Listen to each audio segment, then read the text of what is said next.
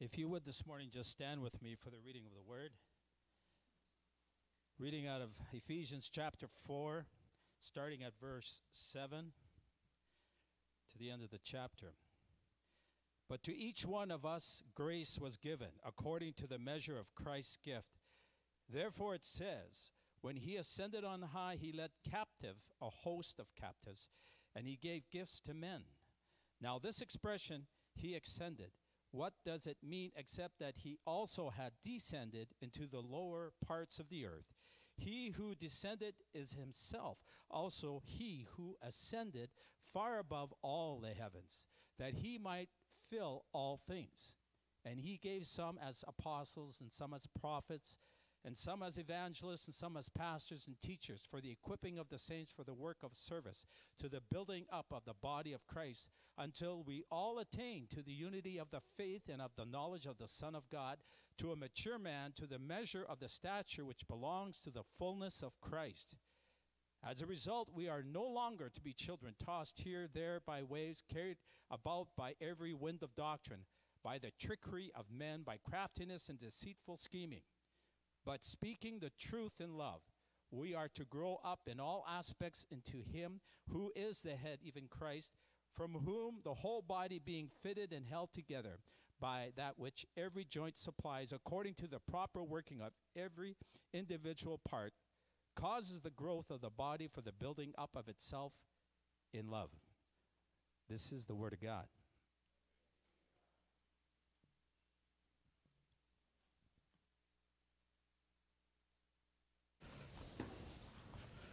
I'll use this. Thanks.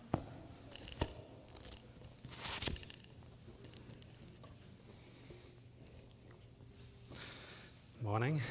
Okay. Let's get myself organized. Good to see everyone.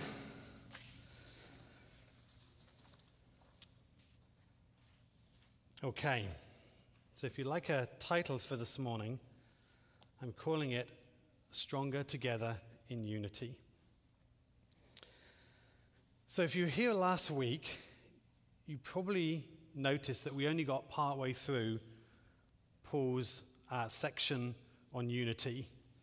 Joe obviously started at verse 1 and went through to verse 6, and then we're just going to carry on this afternoon or this morning. What time is it? This morning. I've broken my message down into 4 sections. It seemed to fit quite well that way. So the first section is that we've been given extra grace on top of saving grace that God has already given us. And like Paul, we're going to actually take a little detour for point number 2 and just look at this whole ascending and descending that we read about in Scripture. Point 3, we're going to look at the various roles that God has given the church to equip us for works of ministry. And then finally, the last point will just be looking at how we practically grow up into maturity in Christ. So before we get into things, let me pray, because I desperately need God's help with this. Father God, thank you for your word. Thank you for the truth that it brings to us. Father, I thank you again just for the Lalondes as well, just for the blessing that they have been to us as a church. And I just pray, Father, your hand would be on them as they go from us and they go out to a new adventure that you have for them. Father, I just pray that you would just take whatever I prepared and that it would be your words, not my words. I pray that it would be clear and that we would know your presence as we look at your word together. Father, we thank you and pray in Jesus' name. Amen. Okay, so if you have a Bible and you haven't yet turned to it, we're obviously in Ephesians 4, and we just read from verse 7. I'm actually going to read again because it's good for me, and I'm actually going to read from verse 1. So we're going to go all the way back to where Jer was last week. So let me just read. It's a reasonably lengthy section, but I think it will be good just to rehear it. Okay, Ephesians 4, verse 1. I, therefore, a prisoner for the Lord, urge you to walk in a manner worthy of the calling to which you have been called, with all humility and gentleness, with patience, bearing with one another in love, eager to maintain the unity of the Spirit in the bond of peace. There is one body and one Spirit, just as you were called to one hope that belongs to your call. One Lord, one faith, one baptism, one God and Father of each, who is over all and through all and in all. But grace was given to each one of us according to the measure of Christ's gift. Therefore it says, when he ascended on high, he led a host of captives and gave gifts to men. In saying he ascended, what does it mean? But that he also descended into the lower regions, the earth. He who descended is also the one who ascended far above all the heavens, that he might fulfill all things. And he gave the apostles, the prophets, the evangelists, the shepherds and teachers to equip the saints for the work of ministry, for building up the body of Christ, until we have all attained to the unity and the faith and the knowledge of the Son of God, to mature manhood, to the measure of the stature of the fullness of Christ, so that we may no longer be children, tossed to and fro by the waves and carried about by every wind of doctrine, by human cunning, by craftiness in deceitful schemes. Rather, speak the truth in love. We are to grow up in every way into him who is the head, into Christ, from whom the whole body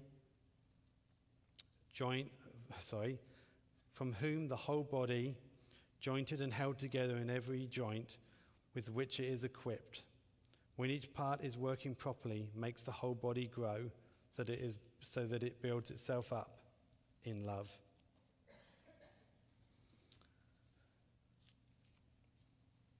So when we think about grace, we generally start with the concept of God's saving grace. And we saw this in Ephesians 1, verse 7, where we read, in him we have redemption through his blood, the forgiveness of our trespass according to the riches of his grace. And then in chapter 2, Paul reminds us that even when we were dead in our transgressions, God made us alive together with Christ. By grace we have been saved. So through God's grace, as we've learned over the last few weeks, we have been made alive in Christ, having our sins forgiven, past, present, and future. But here in chapter 4, we read about a new kind of grace. It says in verse 7, but grace was given to each one of us according to the measure of Christ's gift. I found that the NIV translation was slightly different and more helpful. The NIV says, but to each one of us grace has been given as Christ apportioned it. So this is a special kind of grace that has been given to each of us. And this grace isn't based on anything we've done, but it's determined by Christ for us. So what actually is this type of grace? What is this special kind of grace that Paul is talking about? Well, like saving grace, it is a free gift, undeserved and unearned. But unlike saving grace, which is equal for all of us, this special grace is apportioned to us in different amounts according to what Christ determines. But what's really clear about it is that all of us have this to some degree. As we've just come out of Christmas, it's easy to remember just how exciting it was to receive a gift. And unless I'm mistaken, I'm sure all of us would agree that it's actually much more fun to give somebody a gift and see them open it than it is really to receive one. It's great to have one, but it's amazing to give someone a gift and just see how excited they are with that. So their pleasure when they open the gift that we've given them, we see how excited and happy they are. I think that makes us even more excited and happy, which I think is why giving someone a gift is so amazing. So think about how much God must love us, that not only has he saved us through his grace, but he's then given us extra gifts. Each gift has been specially picked for us, and it's there to bring him glory and build up the church and build us up. So our excitement over the gift that he's given us really brings him more glory as we enjoy it and we use it. In Romans 12, we read, "For by the grace given to me, I say to everyone among you, do not think of yourself more highly than you ought to think, but to think with sober judgment, each according to the measure of faith that God has assigned. For as in one body we have many members, and the members do not all have the same function, so we, though many, are one body in Christ, and individual members one of another, having gifts that differ according to the grace that has been given us." So this is the grace that Paul talks about here in Ephesians. These gifts are given for the benefit of the building up of the body, for us, the Shore Church. So as we move on to point 2, we see in verse 8 and 9 and 10 that Paul takes kind of a breather. He takes a detour in his letter, and he starts talking about the ascending and descending. Let me remind you what it says. "Therefore it says, when he ascended on high, he led a host of captives and he gave gifts to men." In saying he ascended, what does it mean but that he also descended into the lower regions, the earth? He who descended is the one who also ascended far above all the heavens, that he might fill all things. Now, this verse is definitely difficult to interpret at the beginning, and I found it quite confusing for quite a long time as I tried to work out, with the help of many, what it talks about. And what Paul is really trying to get across with this descending and ascending on high, descending into the lower regions, what is he trying to get across to us? So, although in this particular message that I'm doing, this isn't really the details we want to get into, it's probably useful just to say that the ascending relates to Christ ascending to heaven at the end of his earthly ministry. In Luke 24, it says, "And he led them out as far as Bethany, and lifting up his hands, he blessed them. While he blessed them, he parted from them and was carried up into heaven. And they worshipped him and returned to Jerusalem with great joy." So that's the ascending part that it's talking about. While the descending relates to Christ coming from heaven to earth. And this is really what we celebrated only a few weeks ago at Christmas. So Jesus spoke about this in the Gospel of John when he said, "I am the bread of life. Whoever comes to me shall not hunger, and whoever believes in me shall never thirst. But I say to you that you have seen me, and yet you do not believe. All that the Father gives me will come to me, and whoever comes to me, I will never cast out." So that's amazing for our eternal security in Christ. But he goes on and he says, "For I have come down from heaven, not to do my own will, but the will of him who sent me." So that's the ascending and descending. But the key thing that we need to think about in this particular passage is really how Paul talks about giving gifts to men. That's the key thing that I want to focus in on. So Paul wants to emphasize that not only did Christ save us, but he's entrusted us with gifts to build up the body, build up the church.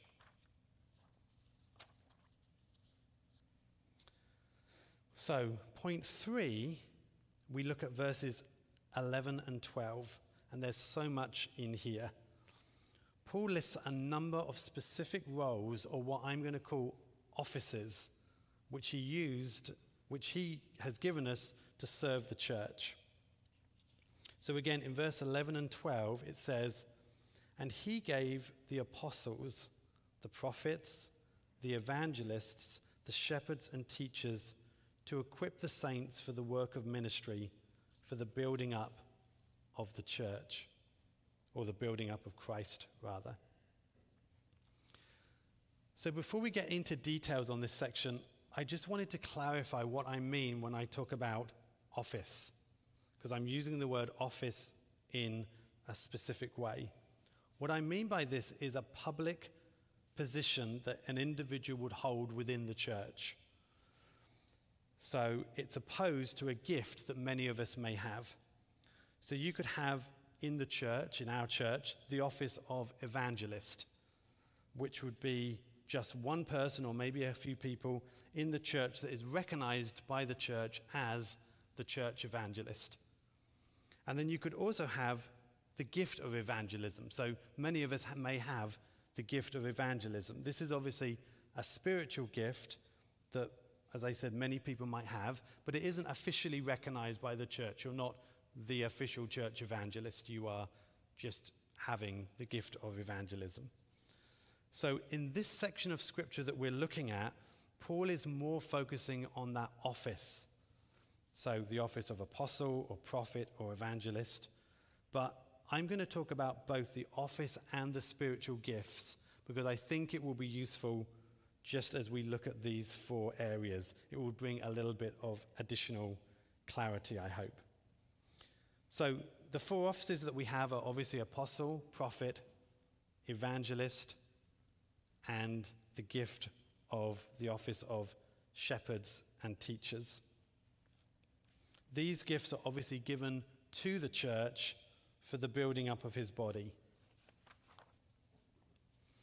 So firstly, I'm going to argue that apostle, with a capital A, if you think of like an official apostle, I'm going to argue that they are actually no longer active in the church in the way that I'm going to describe them. I'm also going to suggest that prophet, as you think about with a capital P, think of Moses or someone like that, the way that we think about prophet today in the church, again, is very different. In fact, I would say that the New Testament apostles were a replacement for the prophets in the Old Testament. And finally, I'm going to suggest that the gift of evangelism and shepherd and teacher is really very much the same today as it was in the New Testament times. So that's the direction I'm going to take. So let's start with the office of apostle.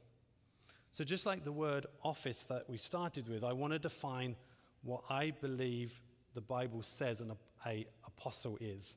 And then you can see whether you agree that probably this role isn't working in the church today. So the New Testament has three qualifications for an apostle. Number one, an apostle has to have seen Jesus after the resurrection with his own eyes. So he's actually an eyewitness of the resurrection. So that pretty much means that none of us are going to be apostles just on that one alone. Acts 1:1-3 says, "I have dealt with all that Jesus began to do and teach until the day when he was taken away. After he had given commands through the Holy Spirit to the apostles whom he had chosen, he presented himself alive to them after his suffering for many proofs, appearing to them during 40 days and speaking about the kingdom of heaven." So the apostles in the New Testament physically saw Jesus after he had been killed and paid for our sins and rose from the dead.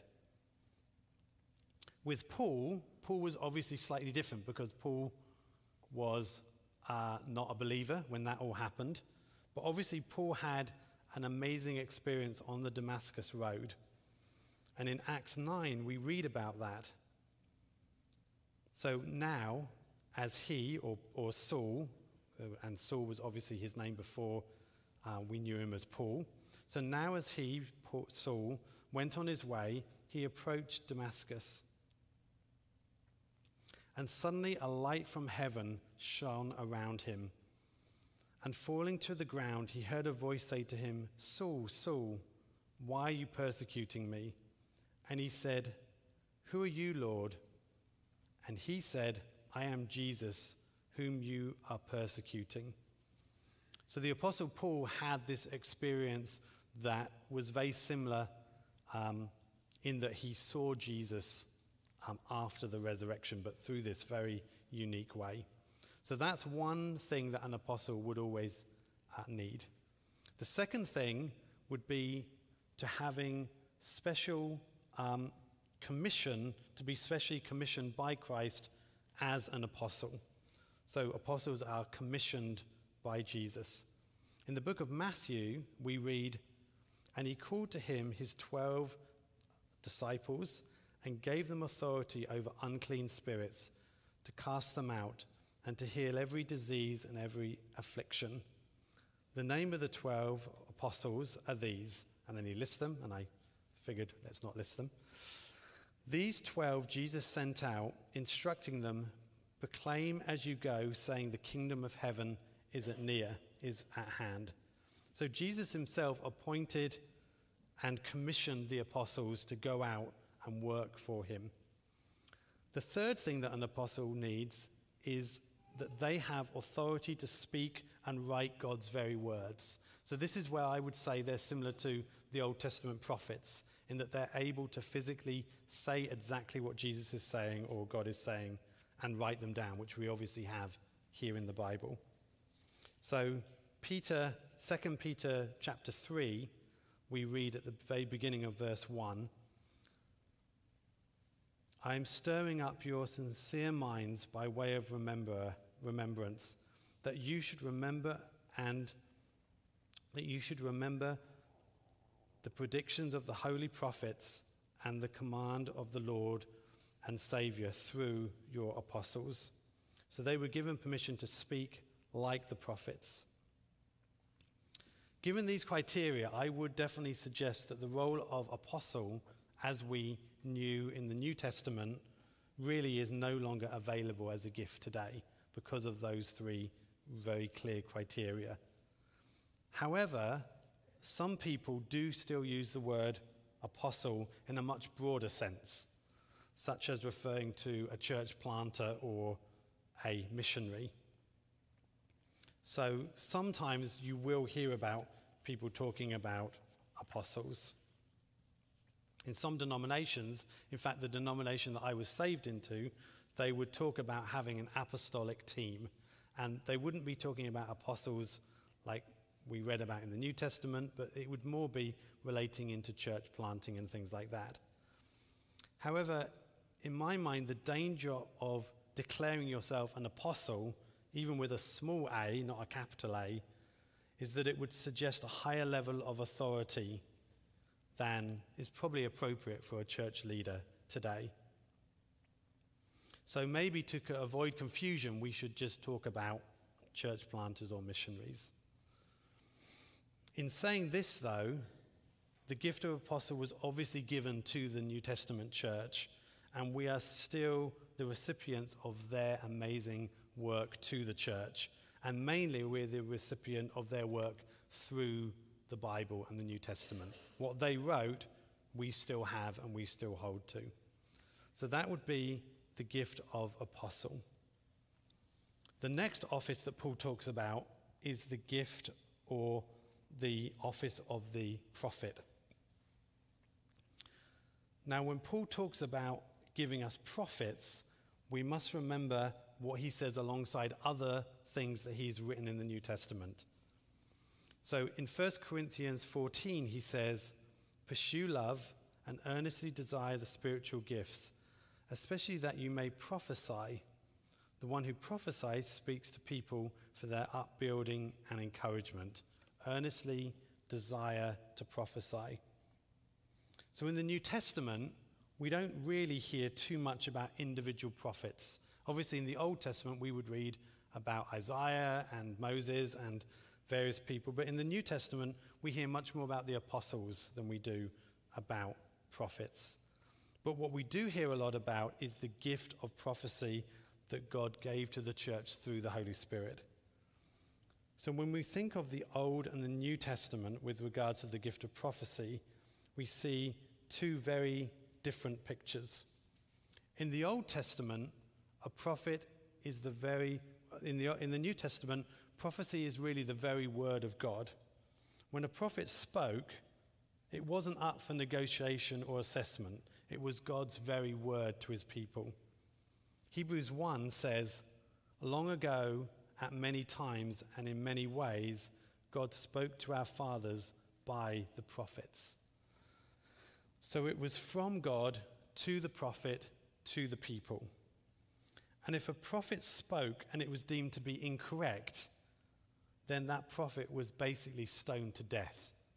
So it was a pretty full-on role. However, in the New Testament, the word prophet is the same, but the meaning is kind of quite different. It's similar in the sense that it's God's word speaking, but it's different in that it's recognized as partial, open to error, and without the authority of the Old Testament prophets. So in 1 Corinthians 13 we read, For we know in part and we prophesy in part. And Paul goes on in 1 Corinthians 14 to say, Let 2 or 3 prophets speak, and let the others weigh what is being said. If a revelation is made to another sitting there, let the first one be silent. So in the Old Testament times, you would never have it where a prophet was speaking and you would jump up and say, hey, be quiet, it's my turn to prophesy. That would never happen. So an Old Testament prophet and what we see as the gift of prophecy or the gift of a prophet is quite different. And it's important to note that in all the references to the gift of prophecy in the New Testament, they're all based around the gathered church like we are this morning. So you don't really read about prophets today.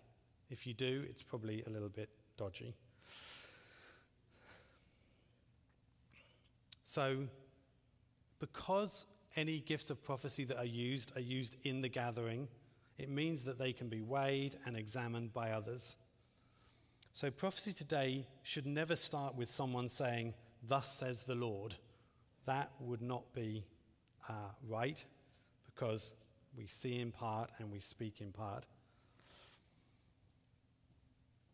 What we should in fact be doing is saying, I just sense that the Lord might want to say this morning that he knows some of us are hurting and he is with us and he loves us. His strength is made perfect in our weakness.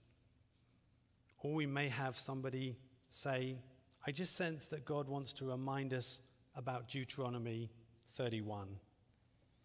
So let me illustrate how I think this gift would be used in the church and just how it kind of works with us.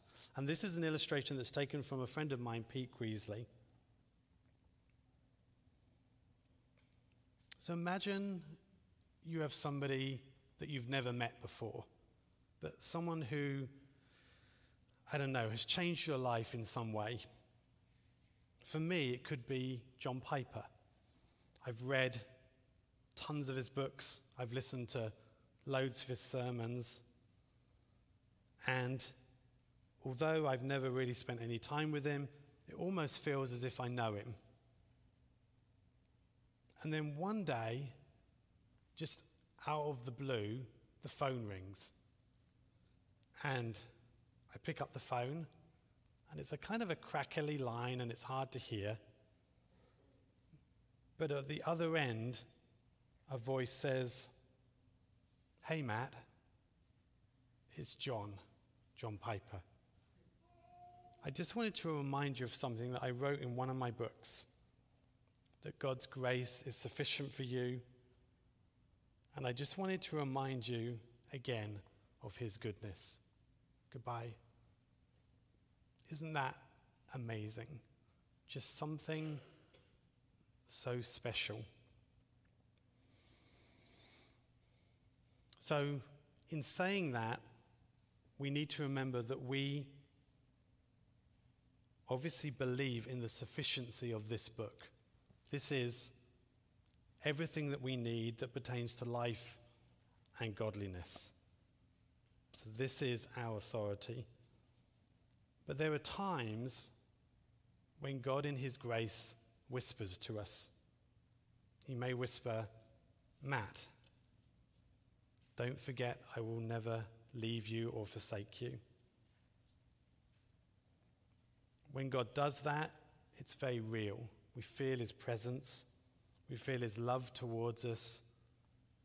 I didn't doubt it. I'd read it many times in his word. But when he does it that way, something happens. Something becomes even more real. We do believe, without a shadow of a doubt, that the Bible is enough. If we had nothing but the Bible, we have everything we need.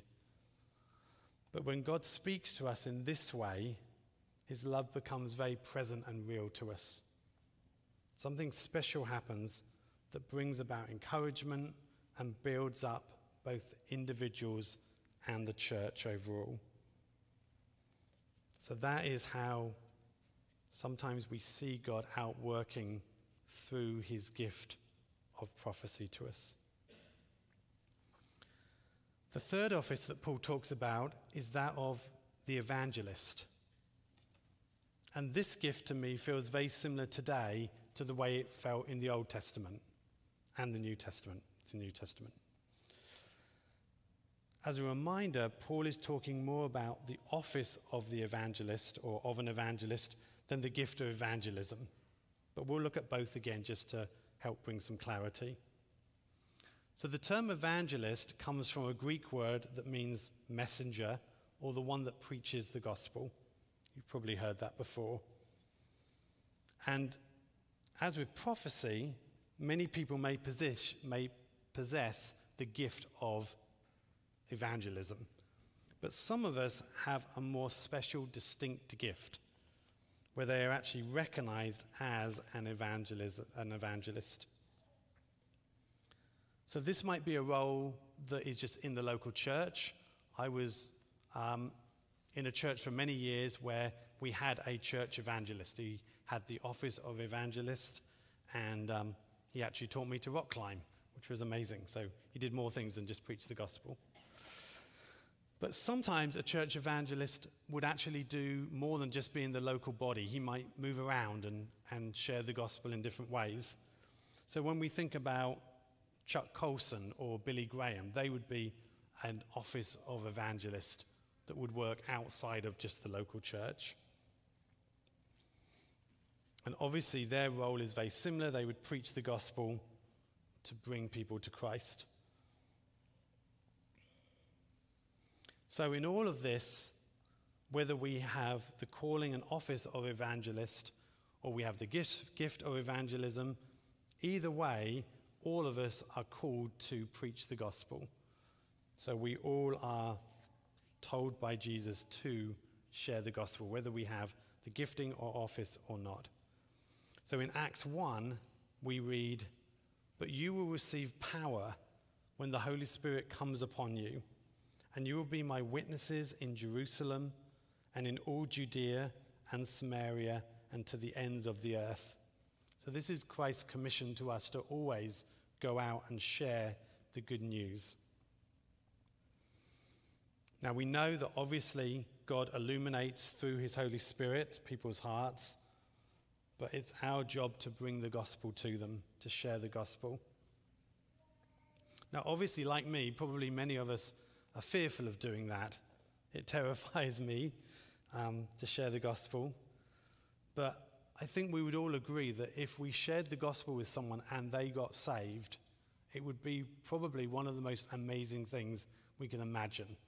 And I know that people who have shared the gospel and people have been saved through them have talked about it for years.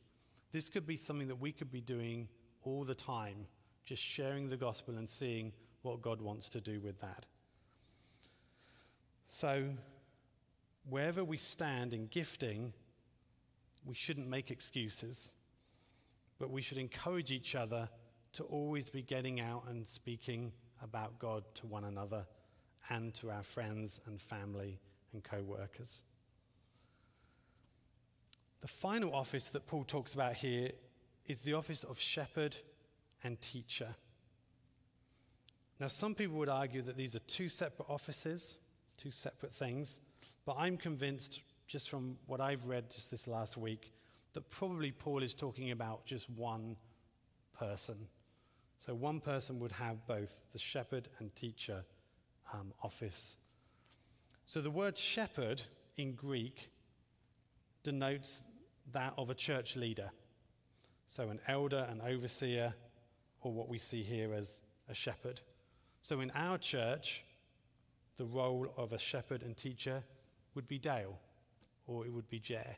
That is the office of elder that we've been given in our church. And in doing that, the role is to protect the church, to lead the church, to care for the church, and to feed or teach the local church. And the Bible is really clear that the ability to teach or preach is an essential gift for a church leader. In 1 Timothy 4:11-13, we read, "Command and teach these things. Let no one despise you for your youth, but set the believers an example by speech, in conduct, in love, in faith and purity. Until I come, devote yourself to the public reading of Scripture, to exhortation and teaching." And in Titus, Paul goes on and says, "He must hold firm to the trustworthy word as taught, so that he may be able to give instruction in sound doctrine, and also to rebuke those who contradict it."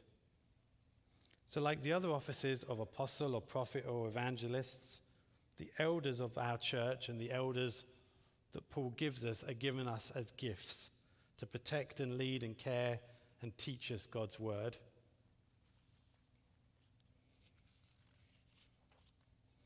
So these four offices are given to equip the saints.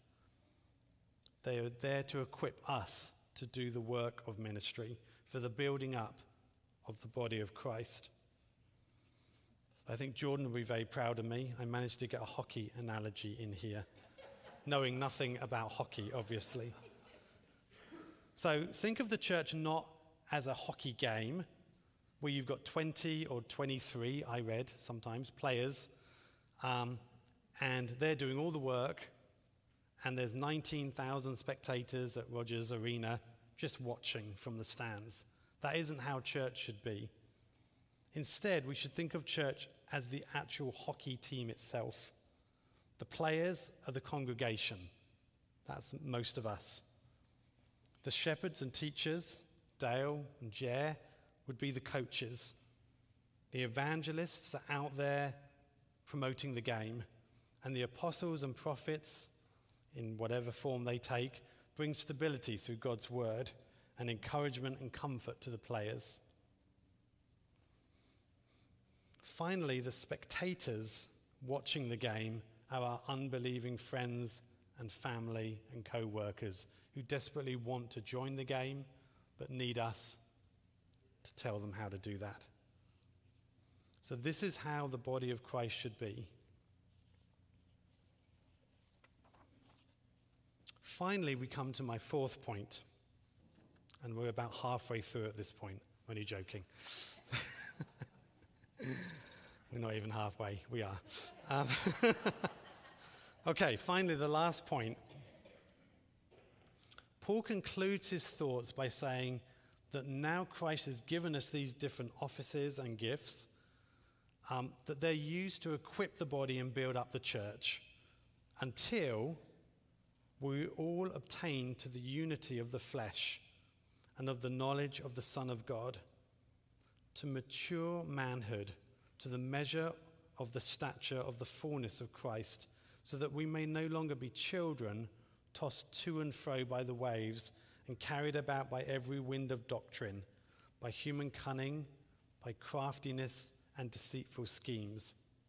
Rather, speaking the truth in love, we are to grow up in every way into him who is the head, into Christ, from whom the whole body, joined and held together by every joint with which it is equipped, when each part is working properly, makes the body grow so that it builds itself up in love. So firstly, in this section, Paul goes back to that topic of unity that we heard about from Jer just last week. Paul is calling the church to be unified based on the salvation that we have through Christ. We are not to be divided by crafty, deceitful schemes of the enemy. When we're not in unity with each other, Paul goes on so far as to call us immature and children. He exhorts us to be mature in Christ, that we would grow up into the knowledge of the Son of God and put these childish ways behind us. So the way that we were to avoid these deceitful schemes is really to know God's truth through the pages of Scripture. That's why we have this book, to help us grow into maturity. Over the last few years, the enemy has employed various tactics to drive us away from God's word and drive us apart as a church.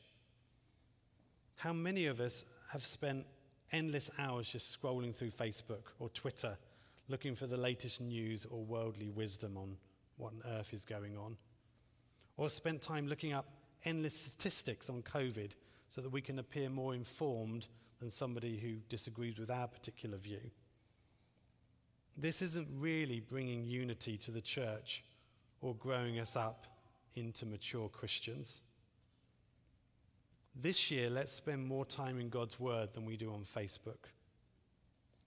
Let us read of the great saints who have gone before us and all the amazing things that they have done, instead of just investing hours reading through worldly news.